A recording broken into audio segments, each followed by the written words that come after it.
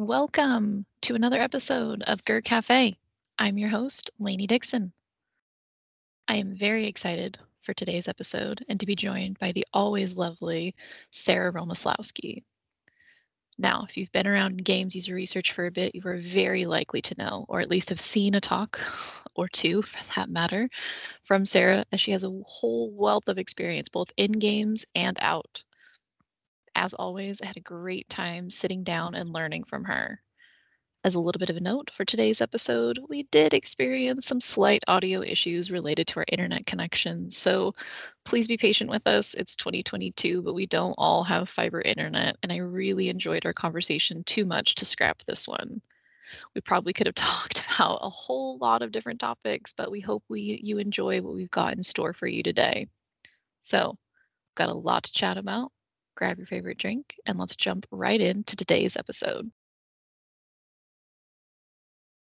Sarah, welcome to the podcast. I'm so excited to have you here. Can you please introduce yourself to our lovely listeners? Sure thing. Yeah, I'm really excited to be here as well. Thank you, Lainey. So, yeah, I'm Sarah, and I'm currently a staff researcher at Coinbase, and I'm focusing on research for their design system. And in the past, I've worked quite a bit in gaming.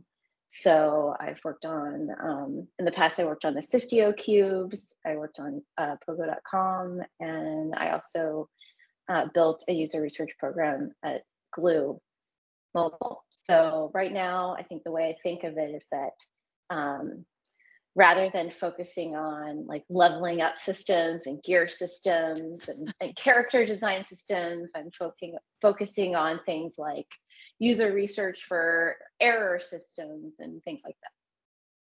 Which is still quite relevant. I think it's, but I think that's what's interesting when we were kind of first chatting a little bit about this episode. I think that's what's really cool is you have this kind of shared experience of kind of games and then kind of, I guess, traditional user research, I dare say, I guess, kind of, which I think is really interesting. And I think that's going to be great for the topic that we wanted to discuss today, which is user research strategies for beginners. So, some relevant background information. I like to when I'm thinking about topics for podcasts, I like to think about kind of what's going on with my team. What are we working on? What are some of the struggles that we're having? And right now, we're talking a lot about building strategies. So, when I discuss building a user research strategy or a roadmap, this very often starts to feel overwhelming for our more kind of mid-level or junior researchers on my team because it's hard for them often to envision what a user research strategy should look like as opposed to what I like to refer to more as kind of like test strategies, these more kind of bite-sized um, segments of time, I guess, that they're often much more used to when they're at kind of a more junior level. But I like to start discussing thinking about building strategies with these folks to get them kind of in the habit of taking that step back, looking ahead to the future and thinking about where's our project going and how can we help them get there, basically, you know. And so many on my team that are progressing, they're leveling up their experience, and I want them to start learning more about thinking more strategically.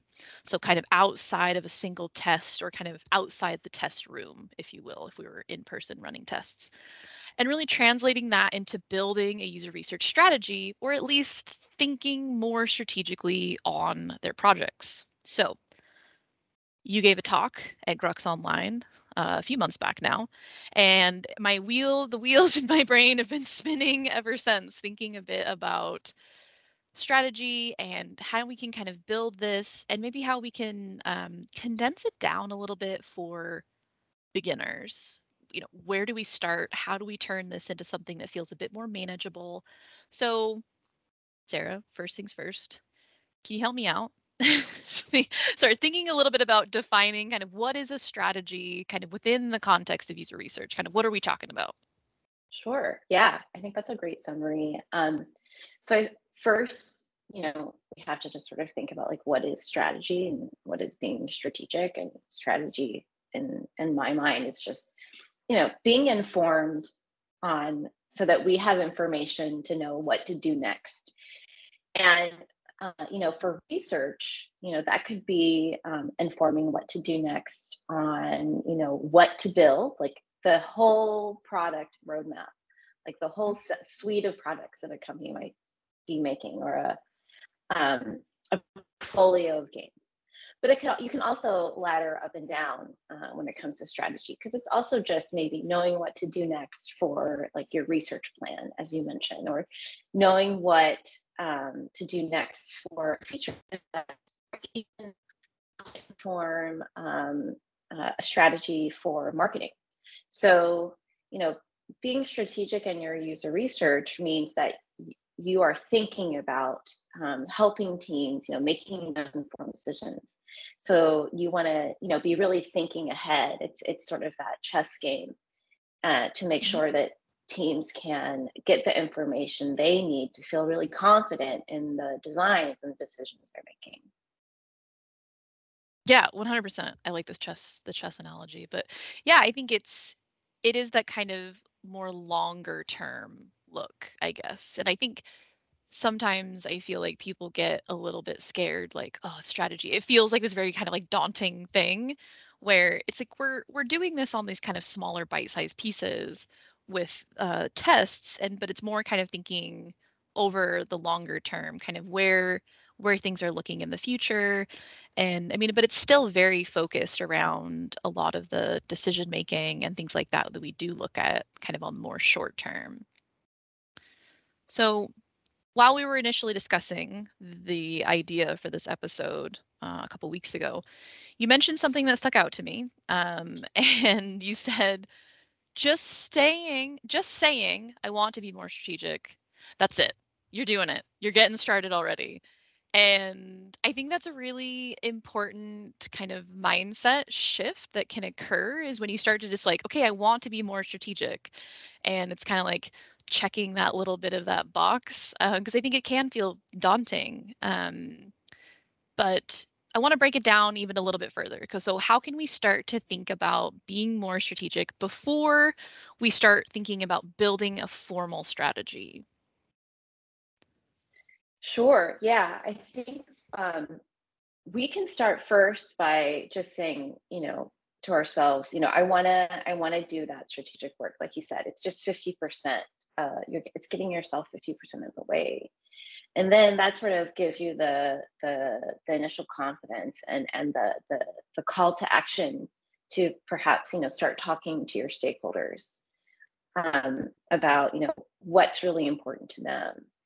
Um, and it means that you can take that initial curiosity that you usually bring to, say, talking to your players, and bring that Mhm. to your stakeholders. And so that's sort of the first step. And you can, share with them, I want to build plans that can help you make informed decisions, beyond just, small changes, within the game that we're evaluating. And rather, I want to help you uncover, big insights that you could use, maybe down the road, and also perhaps you could use like forever. A lot of that kind of discovery and problem space work gives you insights that can be leveraged beyond just one single project. But it's really taking the time to listen to your stakeholders, like the people, like the game design team, the product managers, and your marketing team, and to just say, what's keeping you up at night? What are things that you sometimes think you're leaving to assumption that perhaps research could help you with, to innovate and make programs or new features that you feel more confident that the players are going to enjoy, that might cause more conversion and things like that. Yeah, I love that sentiment of kind of like taking that curiosity that you use when you're having those interviews and kind of flipping it around, right? And I think that that's what I think is really interesting. It's like we all know this process of like digging through the why of questions when you're running that one-on-one interview with your player, right? And like turning that around and really kind of posing that back to the stakeholders to really try and understand, like, it's the same process, and thinking through, yeah, it's like you said, like, what's keeping you up at night? Like, what are the things that you're concerned or worried about, right? Even if you feel really confident in the general idea of the game that you're working on, they likely still have some questions or lingering doubts or concerns. And I like that idea of just kind of taking that curiosity and kind of just listening and being there and kind of maybe help drive that conversation. Yeah, exactly. Because then you start to uncover those bigger research questions. You know, those things that your teammates and the people who are leveraging your insights are thinking about, or what's going to allow you to say, oh, now I sort of see that we're trying to, sort of uncover, motivations of players, or Mhm. learn, beyond just preferences for things. Really understand what makes for a really meaningful experience. Yeah, and I think that it's what kind of allows us to be really successful in this space is that it lies really well with our skill set of kind of going in, asking questions, being able to sit with them and try and understand, okay, where are we going? What does that mean? And it's not just you as a researcher sitting in a room by yourself thinking, okay, I need to build a strategy. And Right. it's Yes. not just you kind of like, because I think that's where it gets really intimidating for a lot of people that it's like, well, where do I even start? Totally. So I think that's a really good point. You're not building these strategies on your own. And I will say, I think the one of the things that was a game changer, when I was working in a previous role, was what caused the full, research team to just be more strategic. Really came, we innately wanted to do like more strategic work. Like, we just were like, hey, we can do work beyond just evaluative research. But what really was the catalyst was actually finance coming to us and saying, okay, like, no more of this, it's the middle of the year, you're asking for like this big budget for this project. Like, let's actually think and plan ahead. So it was the maturity, it wasn't just like the maturity of the research org was the catalyst, it was sort of the majority, or the maturity of the business overall. And that was also just really validating too, to just be like, oh yeah, this is important work. It's important to take the time to talk to all of the teams we were supporting, and that's a necessary step to doing the work. And so that was really confident building, because we knew, hey, this isn't just a need for us to be more strategic. This is a need for like the business, so that we can plan ahead. We can Mhm. ask for, headcount if we need it. We can say, oh, it looks like that, like a year, 6 months to a year from now, we might need to be doing a different kind of research. Therefore, we're going to need to kick off, finding a new vendor, like, Mhm. now rather than waiting. And therefore, not delivering insights in time. So that was really great. And so we worked with a lot with finance, even to sort of think, okay, at a high level, how do we, like, what is the sort of data we need, like the intel that we need to bring to them to say, this is the project, this is the budget. But to get to that high level view, you also have to really do the work to talk to the team. Mhm. And each team worked really differently. So, some teams kind of, some of the people we were working with wanted us to kind of like give them those questions of reflection, and then they kind of go and sit with them on their own and report back. Okay. Whereas other teams were like, cool, like, let's like work on this together in real time. Let's talk it out over coffee. And so, you know, really what you just want to start with is, what's the plan? What are you making? Are there new audiences that, new player audiences? Is it not a whole new game? Is it like a sequel? Is it just a new feature?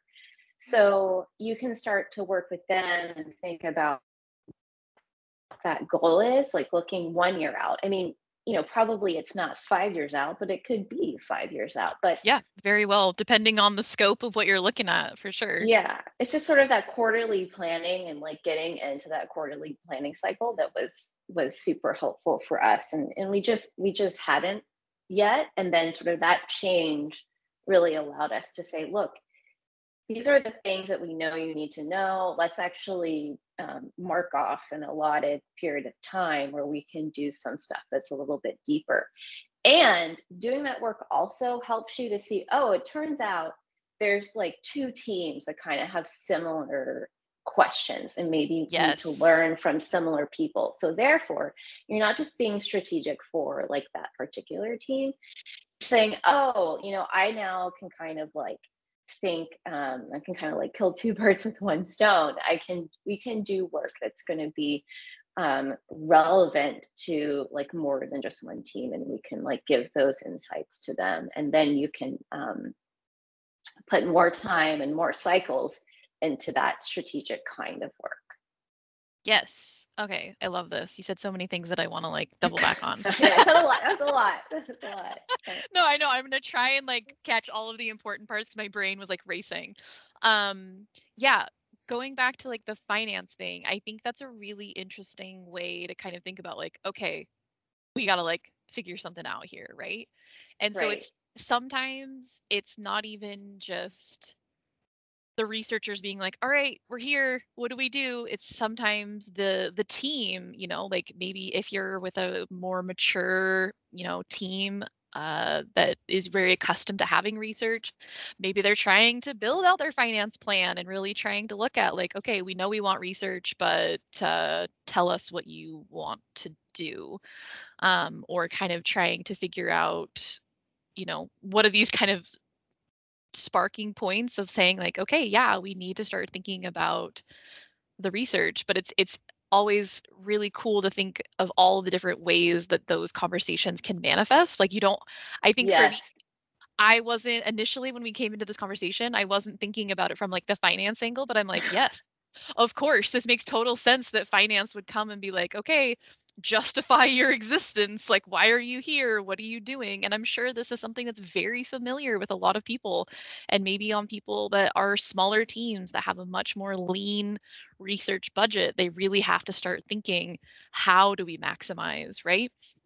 And so when you were talking a bit about going into these conversations and being able to look at like, okay, I know you need answers and I know that you need some information here. I want to chat a little bit about that. Like if I'm a researcher and I'm going in and I'm sitting down with my design team and the producers and everybody there and trying to look at like what should I be looking for as thinking about like we should probably do some research here. Like is there anything that's like kind of stands out as being obvious of like those should be good times that research should be involved? Yeah. Yeah. That's a good question. So there's a lot of different ways to come at it. Um, I'd say, one way is to sort of listen for assumptions. So that's sort of it's like there's like the passive way, like when you're kind of just in the room. Then there's the active way to uh,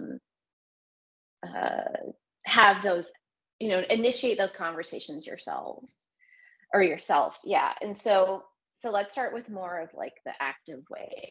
Um, there's usually key moments like right in development cycles where you could say, oh, this is probably a time when I can make sure I have those conversations.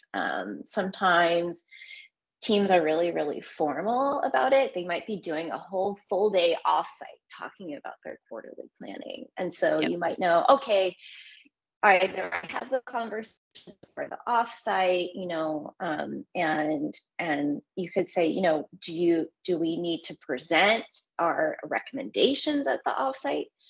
And sort of keeping in mind those quarterly milestones and sort of having, you can put time in the calendar and just say, hey, we're going to check in every quarter, every 3 months to know what's changed, what you're planning, um, and then you can have those conversations, and then start to listen and therefore make recommendations to say, well, if you need to be able to launch a feature at a certain date, then we need to work backwards from those goals, and then Yes. that's when you can start making the recommendations. You can really start building a plan, and you can say, well, it's not you actually don't want the insights when it's launching. You want it before, obviously.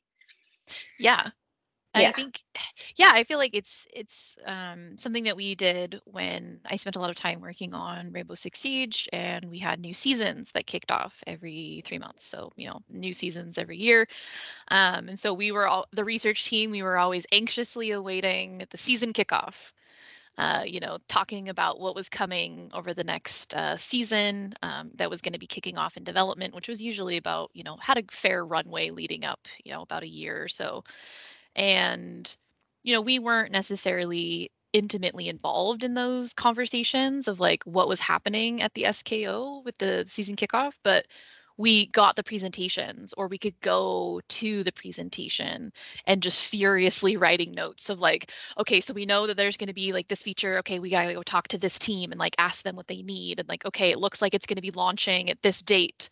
Okay, we got to make sure we're working in. And it was us kind of furiously taking all of the notes and then going out and doing kind of that field work of chatting with the teams, finding the product owners, like, okay, so we know that you're working on the new operator that's going to be coming out. Like, let's talk about timelines. Like, where are you at? How are things going? And we kind of worked our way backwards like that, like you were saying, really looking at, okay, so next year we know this feature is coming. So we kind of had our cheat sheet of all of the different things, and we could kind of just furiously run around the floor and find everybody that was working on things and be able to understand, like, okay, this is your timeline. And so we could kind of start looking at the time and then kind of dropping those pins of, okay, if we've got a new character, then we need to be able to run some tests on their abilities, making sure we've got usability testings in there, and kind of dropping those things in. If we were asking really complex problems or they were designing a character, sometimes we would design,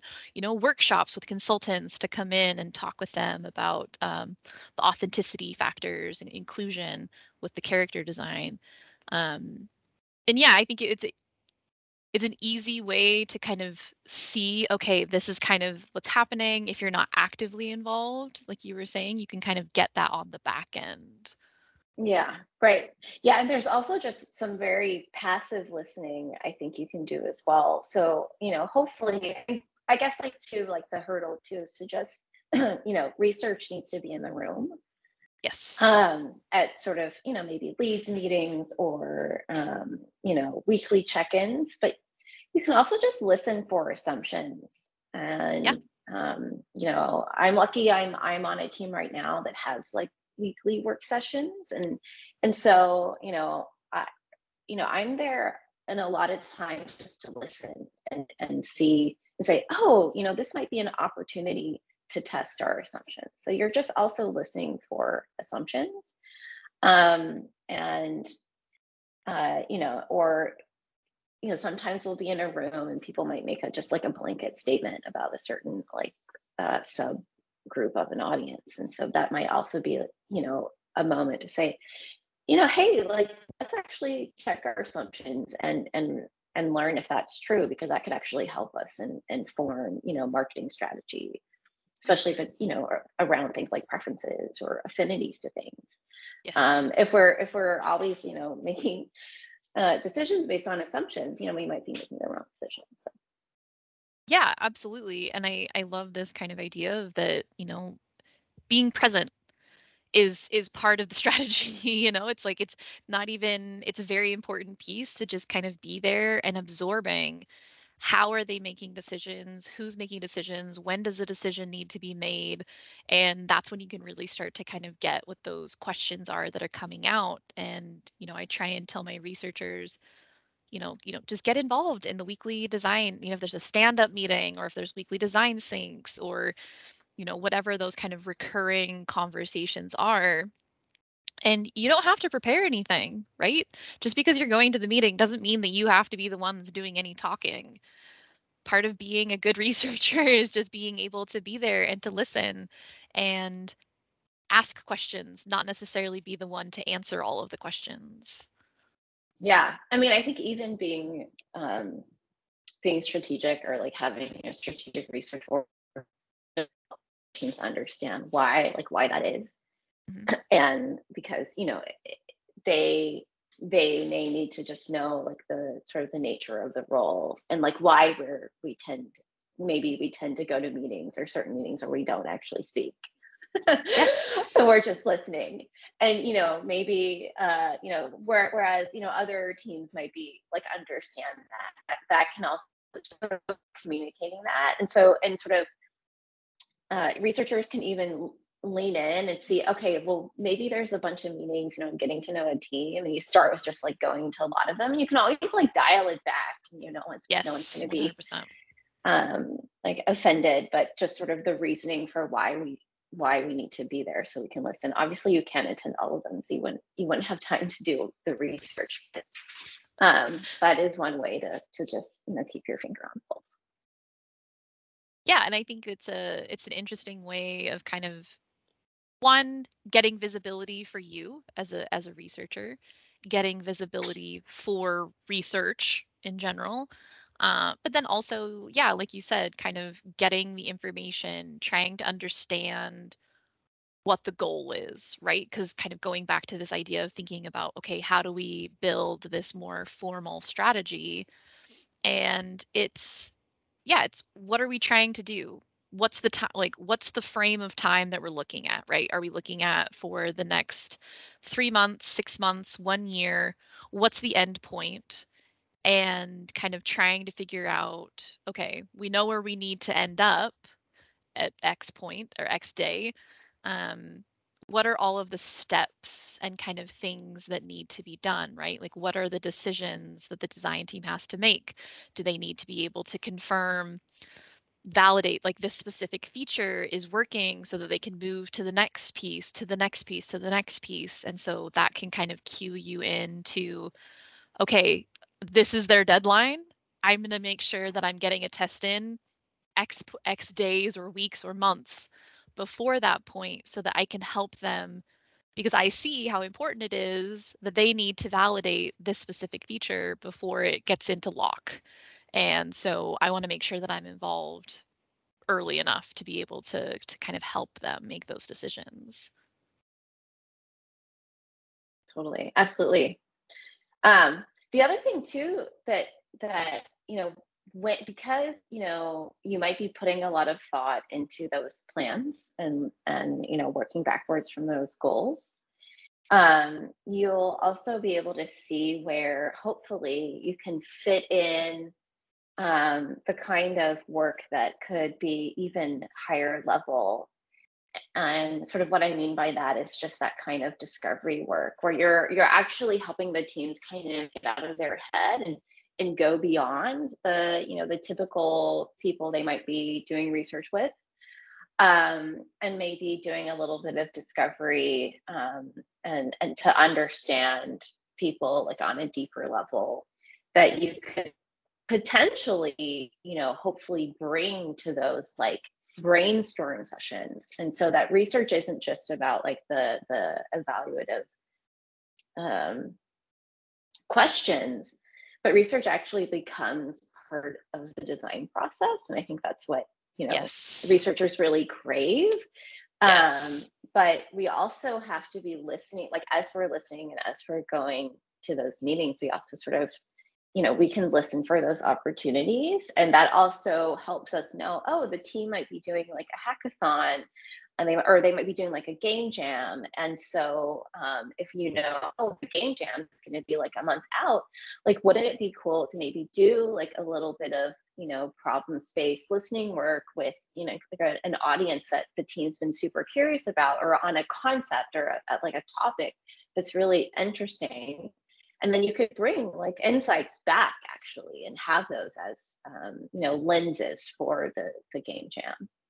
Yes, I love this. Yeah, and this ties back into kind of some of the questions that were kind of kicking around in my brain when I was listening to your Grux Online talk, which for anybody listening, I will make sure that I link so that you can go check that out.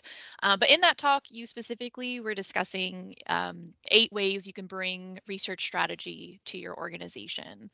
And you detailed out a lot of interesting ones, but one of the ones that even when we were chatting a couple of weeks ago, we were talking a little bit about kind of like the number one thing, right? Like with discovery research and kind of building this listening practice and things like that. Can you talk a little bit about kind of exactly how that could look, right? You're talking about the game jam and thinking a bit about getting some information. Um, yeah, can you talk a little bit more Sure. about kind of what specific instances you would feel like, okay, yeah, this is the approach that I want to take and kind of how that might look? For sure. Yeah. So this is something I've been thinking about a lot, and it's sort of related to this idea that in order to do really strategic work, and people who do like design strategy, obviously they're making these like artifacts. You might be making like a service blueprint. This is sort of like taking it outside of games. People are making personas, or designing these doing these big journey mapping projects. But in order to do that, you have to do a lot of work to get there, and you have to talk to a lot of people. You have to spend time to think really deeply. And I sort of see like those artifacts is like the way those kind of manifest in games. It's just, to me, that's the game itself. It's sort of thinking about the system, and thinking about the characters or the story. And but that sort of tends to happen in this more creative space. The issue about games is games aren't necessarily utilitarian. So Yep. the kind of like problem space work, it's like, how do you like, what's the analog? But the value of just kind of having something like a user listening, what I'm calling a user listening practice, is that it's saying, okay, we're gonna just talk to people over time, and maybe we don't even know exactly what like the final end goal is, but we want to discover something and uncover something that we wouldn't be able to if we're not having these like conversations, because we want to sort of expand our horizons of understanding like an interesting topic. And I think like that topic could be sort of, interest in food. It could be, costume, cosplay. Like there's all these like wonderful things. Games are a way for us to just, dive into the things that we're interested in, and sort of, immerse ourselves. And so like, why not immerse ourselves in it so that we can help other people be more immersed? But Yeah. I think sort of what we were talking about earlier, it's like it can sound really daunting. So it's like, oh my gosh, Yes. I have to schedule like, 10 people, 20 people, and I have to talk to them. And it's really time consuming, and also it can be exhausting. Like I love like user interviews, but it can be exhausting, right, Oh to God, to yes. talk to people. So Yes. rather than just saying, oh, we need to do this like in one fell swoop, you can sort of say, hey, let's spend like the next 3 months like talking to like a couple people a week, or even just one person a week. And then you sort of bring those things in, like bring those insights, those snippets of insight, and just sort of keep a running log of it. And then by the time you get to your game jam, you're just like, hey, here's all this stuff that we actually heard from people. It's not just from us, it's from a wide range of people. It then checks off other things for you too. It checks off hopefully inclusivity, and keeps, hopefully you're not just like bringing only your own biases to the game jam. So I think that could be a really interesting way to sort of prioritize discovery, this idea of discovery, and also like how to actually do it in a way that feels sustainable. Yeah, I really like that because we've talked on previous episodes of the podcast kind of about like research as a design tool. And I feel like this can sometimes feel ambiguous. Like, what does that even mean? Mm-hmm. Like, how do I even go about doing this? And like, this is a really excellent, like, somewhat time intensive but reasonably inexpensive way in which you can kind of bring new information to the table to really help inform the design. But yeah, maybe this is something that you're doing in between scheduled user tests or in between other evaluative research, right? Evaluative research has its value and has its place, and but it's really about finding those other opportunities. And again, yeah, looking at kind of the strategy of creating a more comprehensive look at the different problem spaces. And I think this is a really cool approach to kind of leveraging that. I think that is doesn't take a lot of fancy tools, doesn't take a lot of fancy No, right, resources. I mean, right. they help, right? But it's something that, even if you have a small team and you're feeling kind of like, okay, well, what can I do? Where do I begin? This is something that's reasonably approachable to be able to kind of bring different ideas or context to the design decisions, to the discussions around making these decisions, which I think is a really cool way to get that increased involvement and, yeah, move to a more comprehensive look than just the evaluative. Right. And I think another thing that's cool is, typically, we want to recruit, participants, but um, the, doing these kinds of like listening sessions or just, talking to people about, their interests and digging into those things. You can also do that with your coworkers because you might have Yes. coworkers who like Yeah. love games, but they're not actually the developers. But this is also a way to coworkers and make it so that everyone at the company is like a game developer. This is a way for you to just even build those bridges. And so if it feels like, oh, it's going to be really hard to recruit this I don't know, niche group of people, maybe start first doing these sort of ad hoc listening sessions with your teammates. Maybe like your teammates in finance or your teammates in Hmm. HR. Maybe they're Yes. playing games, and it would be valuable to hear from them too. Yeah, and I think, yes, I love that because I think it is something that we're Ubisoft. We're an enormous company, and especially here in Montreal, we have a lot of people, and so it's so nice to be able to just send out an email to the studio or send an email out to some people and be like, "Hey, can you come talk to us about this thing?" And because you just never know, yeah, your partners in HR, your partners in finance, facilities, IT, right? There's so many different groups of people, and everybody kind of has this shared passion, especially when you're working in games. Everyone's drawn to it, either whether or not they have that kind of label or of game developer or game designer. People are still very passionate about it, and you can learn so much by just, yeah, asking around people within your research lab, your research group, or outside of the research group. Yeah, I love that. I think it's such an interesting way of thinking about new types of research that you can build into your strategy, which I think is always really kind of nice to add that into your toolkit.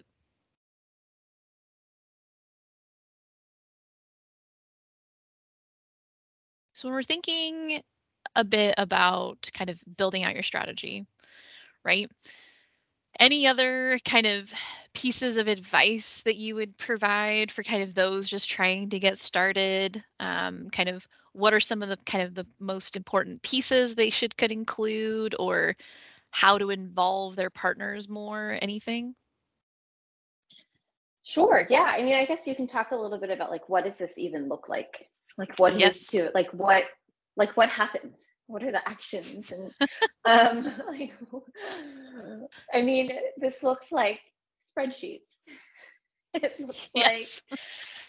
it looks like the budget, the cost, the things, that's sort of what's sort of happening, sort of the outcomes here. But sort of before you get that roadmap view, I mean, you're essentially trying to build a roadmap and a plan. And And that can be in a spreadsheet, it can be in a fancy tool, like I guess like Asana or something, Yeah. but it can also just be in a spreadsheet. And then I think too, what you can do, there's another thing I love is in that there's a book called The User Research Team of One, and Mm. there's a table in that. It's like a book by Leah Bewley, I think. There's a table in there that says like learning plan.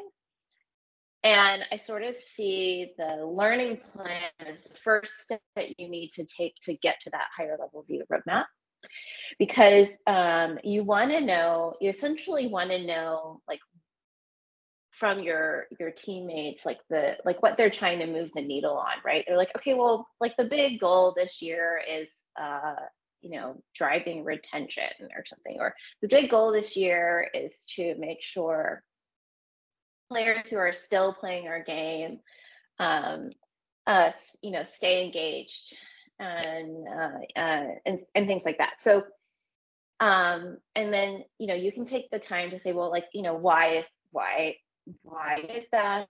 What do you think might be causing people to disengage? And then you can actually build sort of a learning plan around, these are our beliefs. Like, we believe like people are motivated, and then you can say, well, how confident are we in our beliefs? And then you can say, okay, now we know, based on this like confidence analysis, we can sort of say, no, we have analytics here to back up these questions, but here we really need to do more digging. And that sort of helps you get sort of to the first step of like, okay, I think we need these projects, because you can look at the questions and say, oh, all right, I think in order to help survey, and maybe we need to do this. And then you sort of get sort of the low level view of like this learning plan by team. And then you can say, oh, it turns out like this one team kind of wants something similar as the other team. And then you can decide how you want to build your roadmap view to sort of show, hey, like this project might be impactful across multiple teams. So that's sort of like the things you're doing, like the things you're building. And then you're having meetings, you're going back to the team and saying, does this make sense? We talked about all these things. These are all the things you said you need to know. This is how I want to approach that. Do you agree? You're getting buy-in and alignment, and there's also ways you can do that collaboratively as well. But like Mhm. typically, the final step is like that roadmap sort of spreadsheet view. Yeah, I love the learning plan, kind of starting it with it from there. I feel like that's a much more approachable, digestible way to think about, because you're like, okay, strategy. But it's Right, like, okay, right. well, what do we want to learn? What do we want to learn? Yeah. And I love that. I think it's such a nice way of kind of breaking it down, because it's easy to kind of go into that conversation with your designers or whomever and say like, okay, yeah, what do you want to learn? What's our Yes. goal? What's our end point? And it feels a bit more digestible for people to be like, okay, yeah, this is what we were trying to do. And it's the same way I'm telling my team, like, what decisions do they need to make? Right? Like, what are the deliverables? What are the due dates? What's happening on those due dates? What's happening within those deliverables? What are they trying to accomplish? And yeah, to start kind of like unraveling back from that kind of endpoint to get to where you are today, and being able to think about, okay, this is where we want to end. This is what we want to learn. All these pieces that we want to learn, we're going to build out a project, whether that's some sort of evaluative test, a listening practice, whatever. We're going to put in all these different pieces of research to look at these specific learnings and how they build over time. And yeah, then going back and checking in with your partners and being able to explain to them, like, okay, this is what I've gathered from our conversations. This is what I feel like I can help you with. Does this make sense for you? Is this aligned with your timelines? And you can tweak, right? And just because you make that plan and you put it in an Excel spreadsheet doesn't mean that it just gets stored away somewhere. It can evolve and change, just like games are evolving and changing and chaos ensues and from time to time.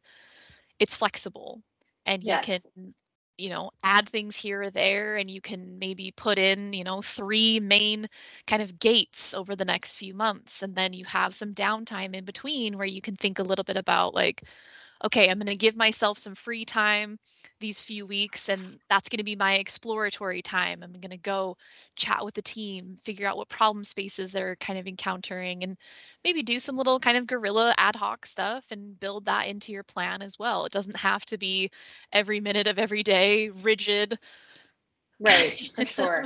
prescriptive plan. Yeah, I think too, like you were sort of saying, like how you were talking a little bit about like making sense and sort of checking in and the pivoting. And I think you can always, at any point, I think anyone should feel confident that as a researcher, it's okay to always check in and say, I just want to double check, is this the problem we're solving? And this is the Yes. problem we're solving. Yes. And this is how we're going about solving the problem. There's your I strategy. have to remind myself too to just be like, oh, wait, what is what is the problem we're solving? Yeah. And sometimes in games, it's not necessarily just like a problem, but The if delivery. What are we it's, trying to deliver? yeah, And you it's a always check feature. in. What's the Yeah. goal? Try to get that in writing, and have that be your North Star if possible, but know that the North Star can also change because as you're learning things, as you're working through the learning plan, you're going to learn things. And sometimes that North Star moves a little bit in the sky. Yeah, I love that. I think that's a really kind of nice way for people to kind of start thinking about, okay, what types of questions should I be asking myself? What types of questions should I be asking, my partners and my stakeholders that I'm working with, and really kind of thinking about, okay, we'll start making that learning plan and start looking at kind of what questions they have and start thinking about what are the problem spaces, and like you said, like what's the problem, what are we trying to answer, what's our goal, what's the feature, when is it supposed to be done, and kind of keeping that kind of working backwards rather than always feeling like you just need to keep sprinting, right? It's like, Yeah. yeah, it's a projection, right? Like we're going to try and do these things, but inevitably when everything goes wrong, we at least can have an idea of these problem spaces still probably have to be addressed, whether they get pushed 3 months or not. And so being able to kind of have that perspective to say, like, okay, here's how I could potentially approach these different problems, and kind of keeping that flexibility and thinking, yeah, like checking in. Is this still evaluating the problem that we thought we were trying to answer? Absolutely.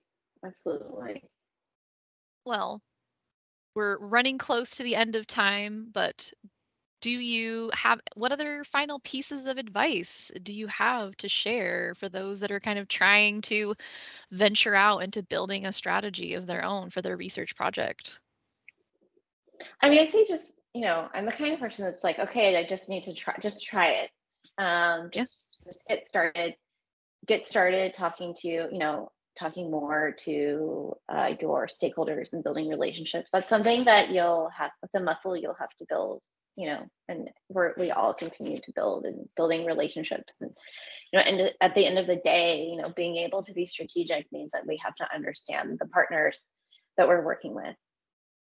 I think Yes. really the first place to start is to start talking and communicating to learn how to actually inform that plan. I'd say, start there and know that like you don't have to apply every strategic method or every use a research methodology like right at once. And it's okay to just start with like sort of that communication and thinking about the plan first. And then over time, I think hopefully, the opportunity to try new things will organically come up. But I think sometimes as researchers we're like, oh my gosh, we have to like, we're like boiling the ocean. But it's okay to just, which I think we want to help everyone, we want to solve everyone's problems. But just sort of getting that big picture view and starting there and just knowing like you already have, just I want everyone to know it's like you already have what it takes to be strategic and you already have the knowledge to make the recommendations. And so it's just Mhm. sort of like starting to practice that and building that plan first. Yeah, I love that. I feel like you had a lot of really like helpful pieces of advice, especially for just getting started, because I know it can feel really scary to kind of start like, okay, I gotta like make some crazy presentation and this and that. And it's like, you just, it's just start asking these questions, start listening, start trying to just think a bit, take a step back, take a step out of the test room and start thinking a little bit about where are we trying to go. And yeah, we don't have to solve every single problem that needs to be solved, but really trying to evaluate, where's our the best bang for our buck that we can really leverage our expertise and be able to identify maybe some interesting opportunities. We were talking about the discovery, research, listening, and kind of different ways of in invigorating research into Yes. the the process of those that you're working with. I think is just it's a really powerful place to start. And it doesn't have to be anything overly complicated, even though sometimes it feels like it is, but it's really not. So, Sarah, thank you so much. I had a pleasure chatting with you. We've chatted about this for a bit, and I appreciate your perspective because you do have that kind of in games and kind of out of game experience. And this is something that you've spent a lot of time developing in the different roles that you've been in. So thank you so much for sharing your wisdom and joining me today. So sure thing. This is amazing. It's amazing always to talk to you, Lainey. And Thanks. I feel super honored to be on your podcast, and I'm happy to talk about strategy anytime with you. Awesome. Thank you so much. Everyone, if you have questions for Sarah or myself, please let us know. We'd be more than happy to continue the conversation and help you out when it comes to kind of thinking about building that strategy for the first time. So, Sarah, thank you so much. And we will see you all very soon.